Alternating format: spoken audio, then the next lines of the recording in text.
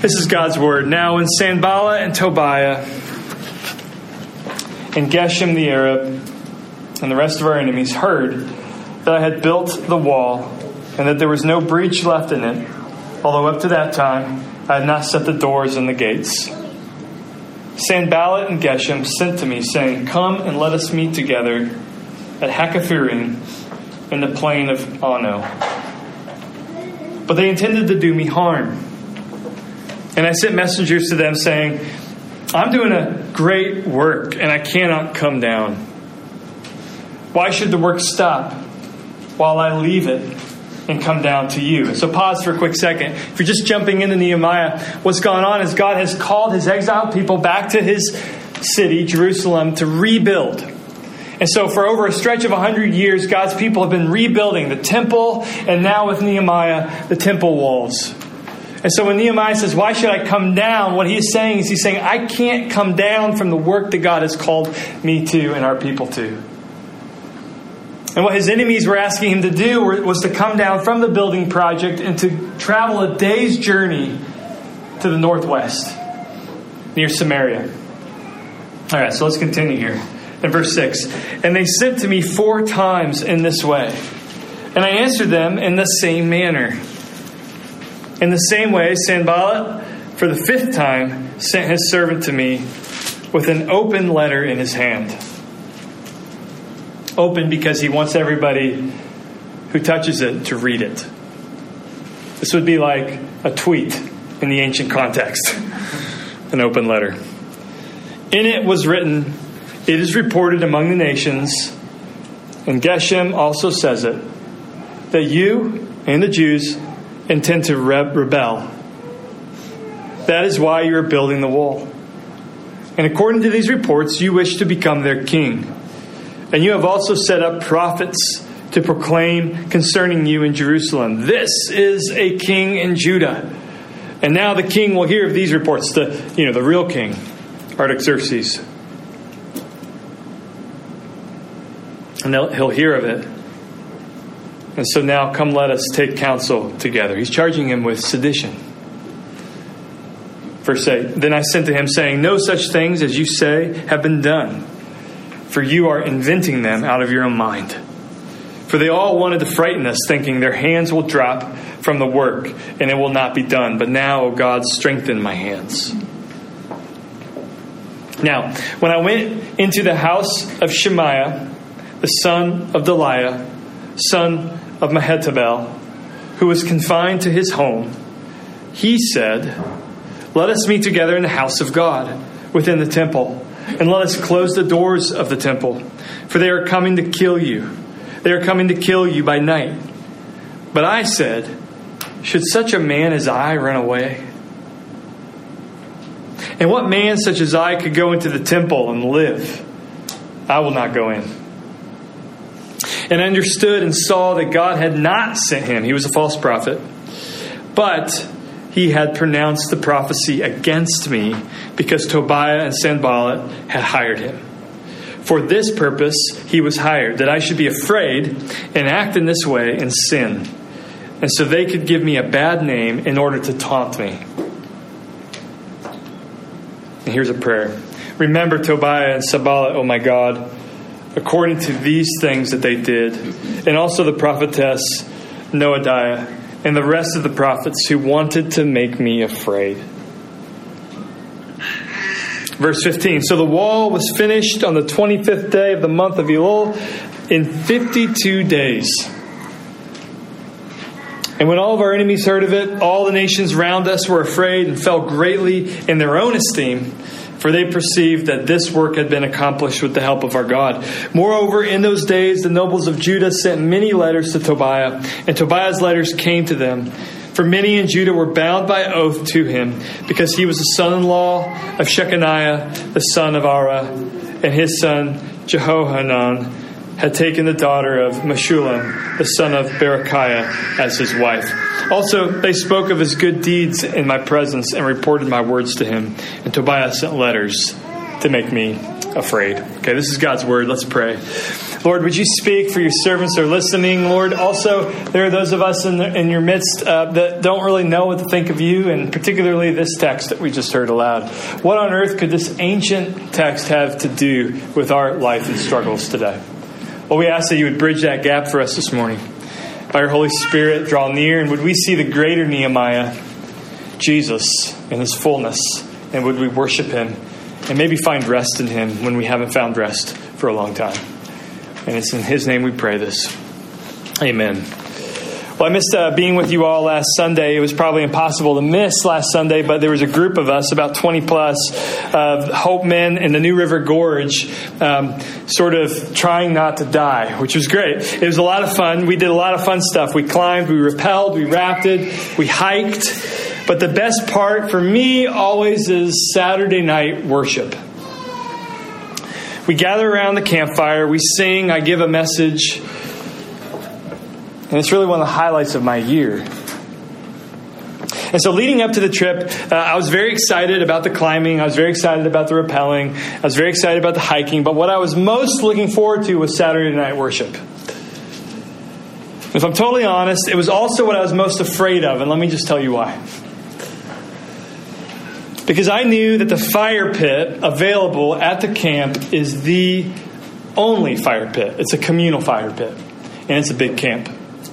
And so the people pleaser that I am, I can just imagine other campers sauntering down to the fire pit while we're having Saturday night worship.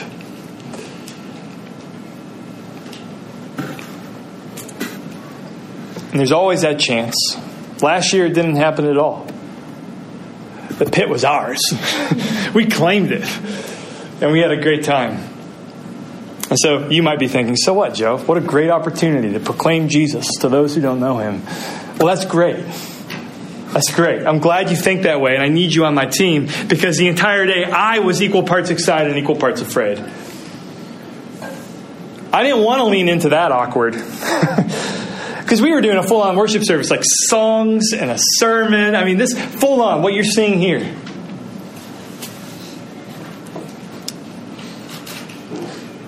I wanted to blend in. It's like when I go on vacation with my parents. I want to pretend that I'm like a local or wherever we're visiting. And it seems like my parents want to do everything they can to sort of stick out. And I kind of walk away from them because I want to blend in, you know? I want people to think that I'm from fill in the blank. And same was with this camp. I wanted to blend in. I wanted people to think highly of me there. And I was afraid. I'm being honest. I was just afraid that we might invite scorn or ridicule.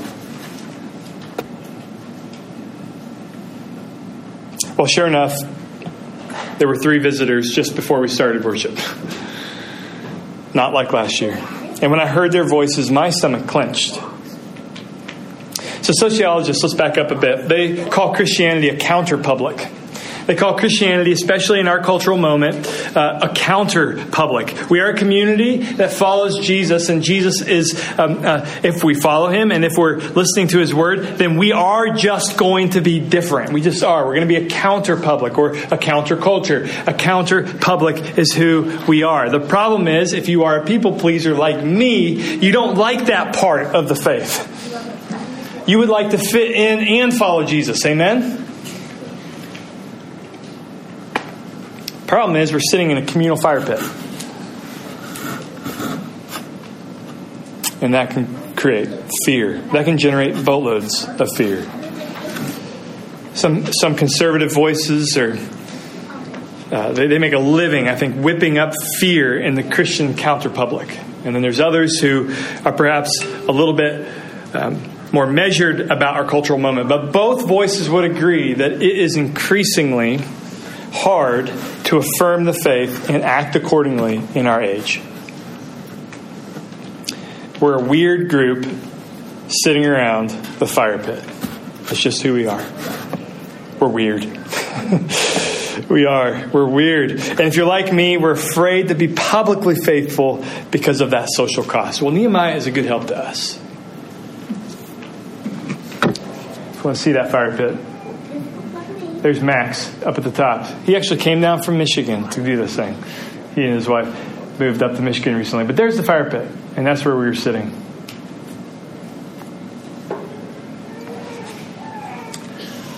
Well, Nehemiah gives us a great resource to be a counterpublic in our day. Because here, Nehemiah has a real, not imagined enemy. See, I was living with imagined enemies in my brain, and that alone was hard. But think about this. Nehemiah had a real, not imagined enemy. So in verse 1, as you saw in our text, it said, Sanballat and Tobiah and Geshem the Arab and the rest of our enemies. They see their window closing because the wall is being completed and everything's kind of coming to a close in 52 days. They see their window closing, and so they ramp up their sabotage effort. And so Nehemiah's response to this sabotage effort ought to be very helpful to us. What he does for me is he gives us 3 prayers that we should pray when we are feeling that pressure. If you recall, Jesus assured us that there's a cost to discipleship, so that even in Jesus' day, we see this in John 6, it's amazing. Even in Jesus' day, those who were following Jesus, who saw Jesus face to face, who saw his miracles, even they started to walk away because of the social cost. And when Jesus looks at his disciples, his 12, and says, so are you going to leave me too? Do you remember what Peter says? Peter says, essentially, he says, look, I would. Trust me, I would. But only you have the words of eternal life. And there's a cost.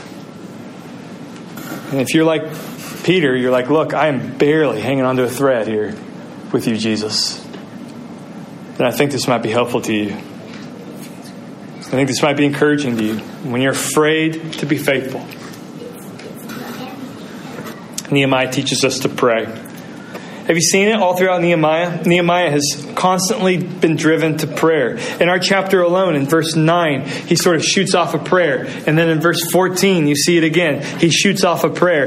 In chapter 1, he has a completely long prayer that we see sort of crafted over the year. But here, he just sort of shoots these prayers off. And so what I would like to encourage us to do when we are afraid to be faithful is to pray. And in particular, these 3 prayers. First prayer is this. Lord, make me bold. Lord, make me bold. When you're afraid in the face of opposition, real or imagined, simply admit it, okay? Admit it. I'm afraid, Lord, I don't have boldness. That's what's in that prayer. It's a backwards prayer of confession. Lord, make me bold. It says, I'm not bold. Lord, make me bold. Give me a confidence. Give me a courage that I don't have. Ask God for it. And there are 2 things that have the potential to make us bold in Christ. God's mission, which is larger than any other thing in your life, and God's opinion of you, which is bigger than any other opinion in your life. And so we see this at play with Nehemiah. And so we can pray, Lord, make me bold in your mission. Notice how Nehemiah responds to the threats in verse 3. He says, I'm not going to fall into your trap, which is what it was, remember. Because what I'm doing is too great, he says. Verse 3, do you see it? What I'm doing is too great. He doesn't say, I'm too great for what you're asking me to do. He's saying, what I'm up to is too great. He was so captured by the mission of God. He was so captured by what God was calling him to do that he was able to say, no. What I'm doing is too great. And he was swept up into it. And so we can pray, Lord, make me bold in your mission. Give me an appropriate size of what it is you're calling us to. What it is that you've called me to take part in. We can also pray this, Lord, make me bold in your opinion of me. And so when the first attack doesn't work, there's a second attack. And when that doesn't work, there's a third attack, this time by the false prophet, Shemaiah. Do you remember this? Shemaiah says, come into the Lord's house, come into the temple, and we can talk because people are going to kill you and we'll be safe there.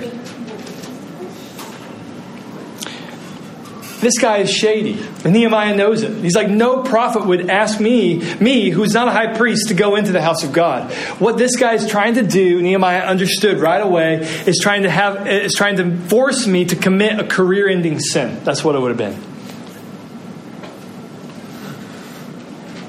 And Nehemiah smells the smoke and simply says, should such a man as I run away? And when I read that, I'm like, man, Nehemiah has a healthy self-concept. Should such a man as I do that? And he had this healthy self-concept, this confidence, this boldness, not because he was reading self-help, but because he understood that he was a covenant member of God. God had sort of called over him and said, you are mine. That's powerful. This is the same thing that made the Apostle Paul bold. Listen to what he writes in 1 Corinthians chapter 4. In 1 Corinthians chapter 4, verse 3, Paul says this. He says, I care very little if I am judged by you or by any human court. I read that and I'm like, Lord, make it so in my heart. I care very little if I'm judged by you or by any human court. Indeed, I do not even judge myself, he writes. He goes, my conscience is clear, but that doesn't make me innocent. It is the Lord who judges me. Paul knew that because of Jesus, and we see this on play all the time in his letters, he knew that because of Jesus, the verdict is in. Because of Jesus and because of his trust in Jesus' perfect life and his death on his behalf, Paul knew that the verdict is in. The verdict is in. There is now, therefore, no condemnation for those who stand in Christ's perfect record, in Christ's substitutionary death. There is now, therefore, no condemnation. And what Paul does here is he simply says, because the only court that matters, God's court, the verdict is in. I don't care what lower courts say about me. That's a powerful boldness that can only come from the verdict of God. He didn't bother with the million little courts in his life. And you have a million little courts too. There's a million little courts that are sort of passing judgment on you. Some are real, some are imagined. And when I was sitting at that fire pit, I was thinking, man, there's a court, and they're going to make fun of me, and I'm going to look weird, and I'm going to be judged. And we might even have some people talking about us in their tents. Right? It sounds so small, but it's so big in my heart. And if I, like Paul, stand in the complete final verdict of God in Christ, not guilty, you're mine, then I can say, I care very little if I'm judged by you or any human court. I can't even judge myself well. I'll leave it to God. And we can have rest. And we can be bold. I'll never forget a prominent pastor who was very biblical, very orthodox, get grilled by a news person on live television. It was Piers Morgan. And Piers Morgan was putting this pastor's feet to the fire by asking him all the hard questions. Well, what about this? What do you think about hell? What do you think about biblical sexuality? And so on. And the pastor said calmly in a tone that was very respectful and that was not at all rude, Piers, I really want you to admire me, but I care more about God's admiration. When we are afraid, we need to pray that God will give us a glimpse of two things: the mission that He's called us to, and His opinion of us, how He feels about you. His mission that has spanned across millennia. He is restoring all things that have been broken by sin to Himself. He's rescuing broken people and the broken world. He's rescuing dead people. People who are dead in their trespasses. He's bringing them to Jesus. He's going to restore every broken thing in this world. Everything that is bent will be restored. And He is calling you, He saved you to take part in that. Do you understand that He has called you in your brokenness and with your brokenness to take part in that? His rescue mission is particularly designed for broken vessels like me and like you, with fears and doubts and histories, because in our weakness His power is made perfect. And so when we're swept by that huge mission, we can have a boldness. But then also God's opinion. David Benner, in the very beginning of one of his books, he says, right now, if I were to ask you, how does God feel about you? What would you say right now? How does he feel about you? And in all of his counseling, he says the number one answer he gets, and the majority of the answers he gets, is disappointment. I mean, I think he's okay with me, maybe. He's mad, he's angry. And then he just catalogs all of the scripture that says, here's how God feels about his own. He sings over you. He delights in you. He's like a father who is not fickle. And when we make mistakes, our perfectly good Father in heaven delights in his children. When we sin, when we rebel, he still makes a feast for us, like the prodigal son. How does God feel about you? The Apostle Paul was able to rest in the final verdict that we have in Jesus, and so are you. And that can make you bold. That can make you bold. So that's the first prayer. Lord, make me bold. But there's a second prayer. Lord, make me humble. After we pray for boldness, we need to pray for real humility. Remember, humility is not thinking less of yourself. It's thinking of yourself less often. Let's not mistake humility for some kind of medieval sort of self-hatred. Humility is being wrapped up in the things of God, which we just talked about, and being wrapped up in how to love and serve others, because our cup is full. That's humility. Humility is being in awe and therefore being resized in the presence of God. It's being in awe of God and therefore being resized in the presence of God. That's humility. And we can pray for this in three ways. Lord, make me humble enough to see my danger. So when Nehemiah doesn't meet Sanballat and Geshem, they send an open letter slandering him. And it's meant to make Nehemiah succumb to the social backlash, to make him afraid. But notice how in verse 9, if you cast your eyes onto the text, Nehemiah prays for God to strengthen his hands. So in other words, the slander is, and the hope is that this guy would become weak. And then Nehemiah in verse 9 says, oh God, I'm weak. He admits that he is weak. And so we too can pray, Lord, make me humble enough to see my danger.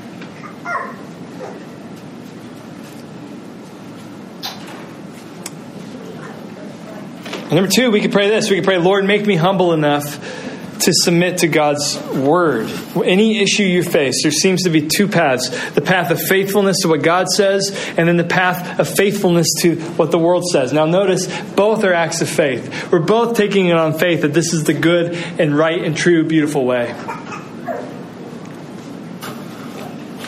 And the world's word on any matter is so powerful. What we need is God-wrought humility to submit to God's way and to trust it's good, even if we don't think it's good. And this is Nehemiah's response to the false prophet Shemaiah. Remember his boldness? He says, should such a man as I run away? When Shemaiah says, come into the temple, he says, should such a man as I run away? That's his boldness. But then see his humility. He says, I can't go into the temple and live. I'm a sinner. Derek Kidner says, and this is the unique combination of humility and boldness that comes to God's people. Bold enough because we are identified with God.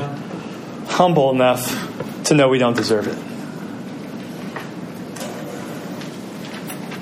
So Lord, make me humble enough. Lord, make me humble enough to submit to your way. So Nehemiah displays a final humility in his prayer in verse 14, if you take a look. In verse 14, Nehemiah says a prayer giving final justice to God. He says, remember what they did. Essentially, I'm going to do what's right. And I can't carry this anymore, God. I'm going to give it to you.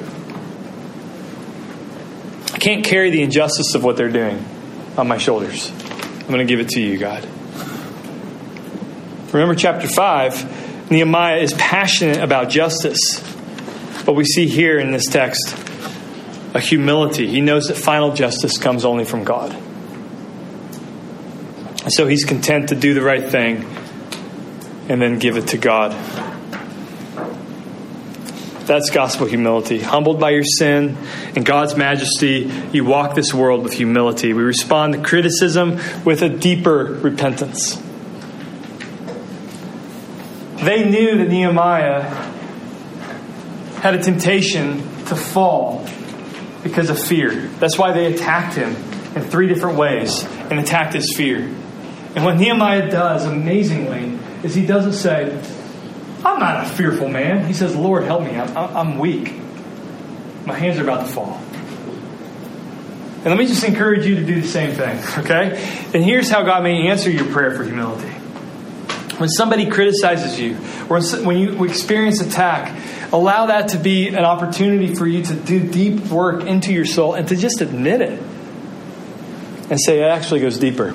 So, in the 4th and 5th century, as an example, a lot of Christians, they headed for the desert.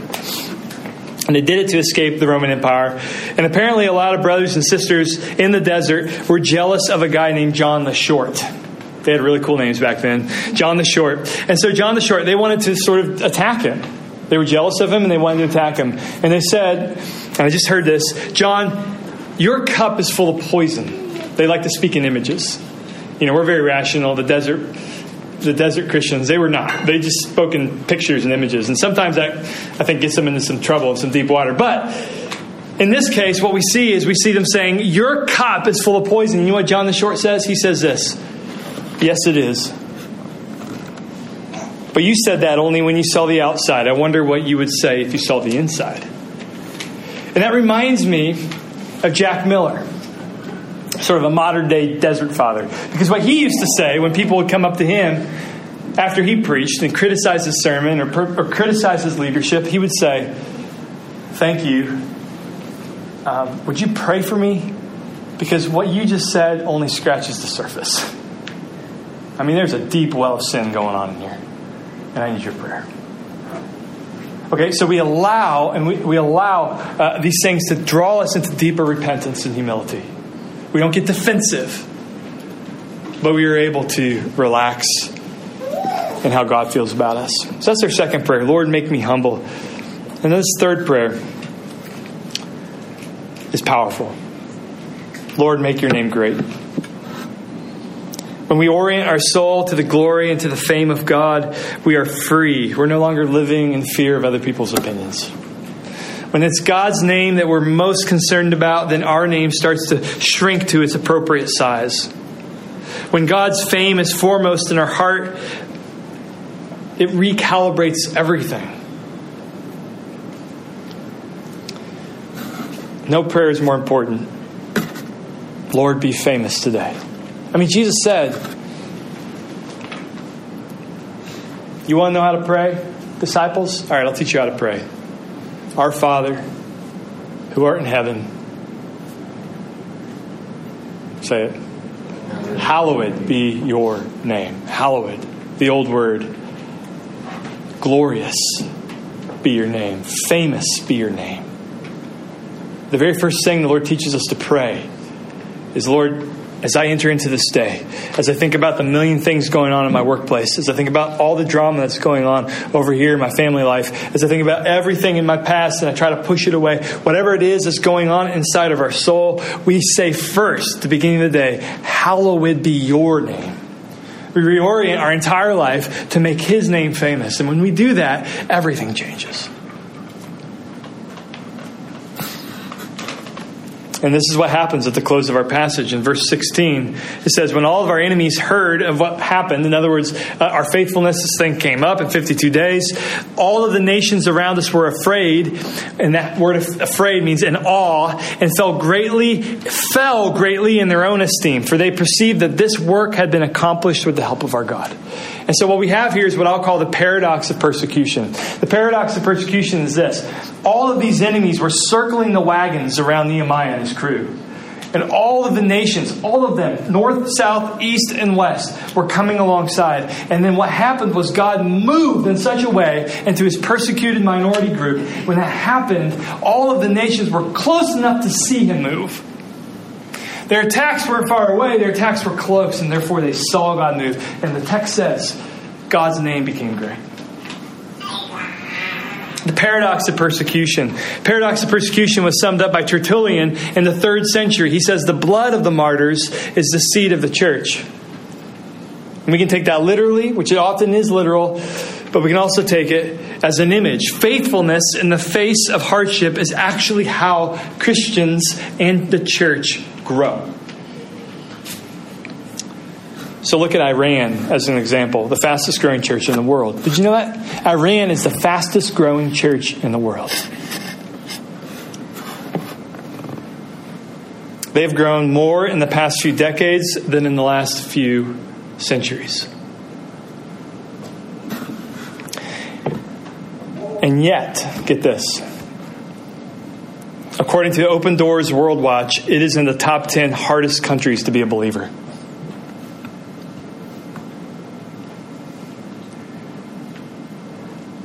Christians in Iran, when asked, why is this happening?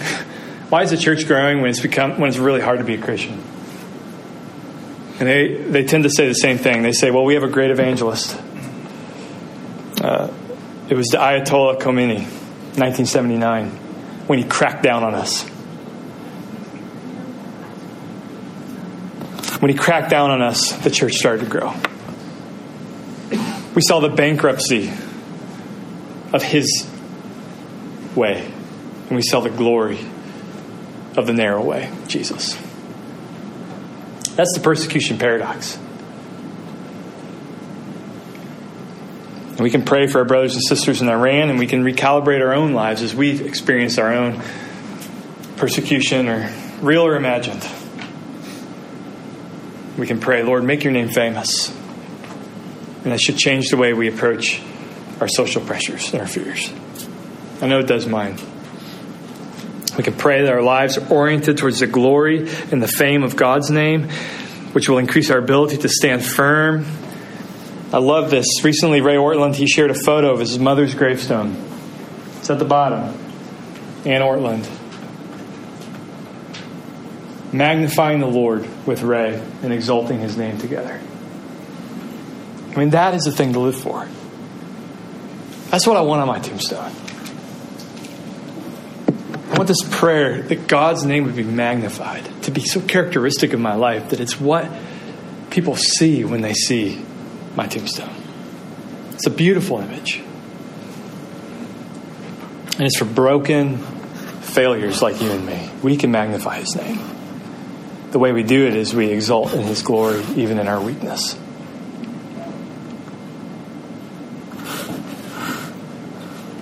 So your awe of God has to be bigger than your awe of other people in order to survive.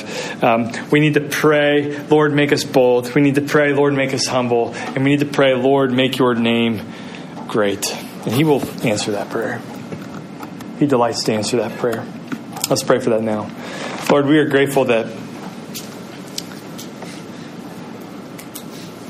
we stand on the shoulders of Nehemiah, but more importantly, that we stand in the finished work of Jesus.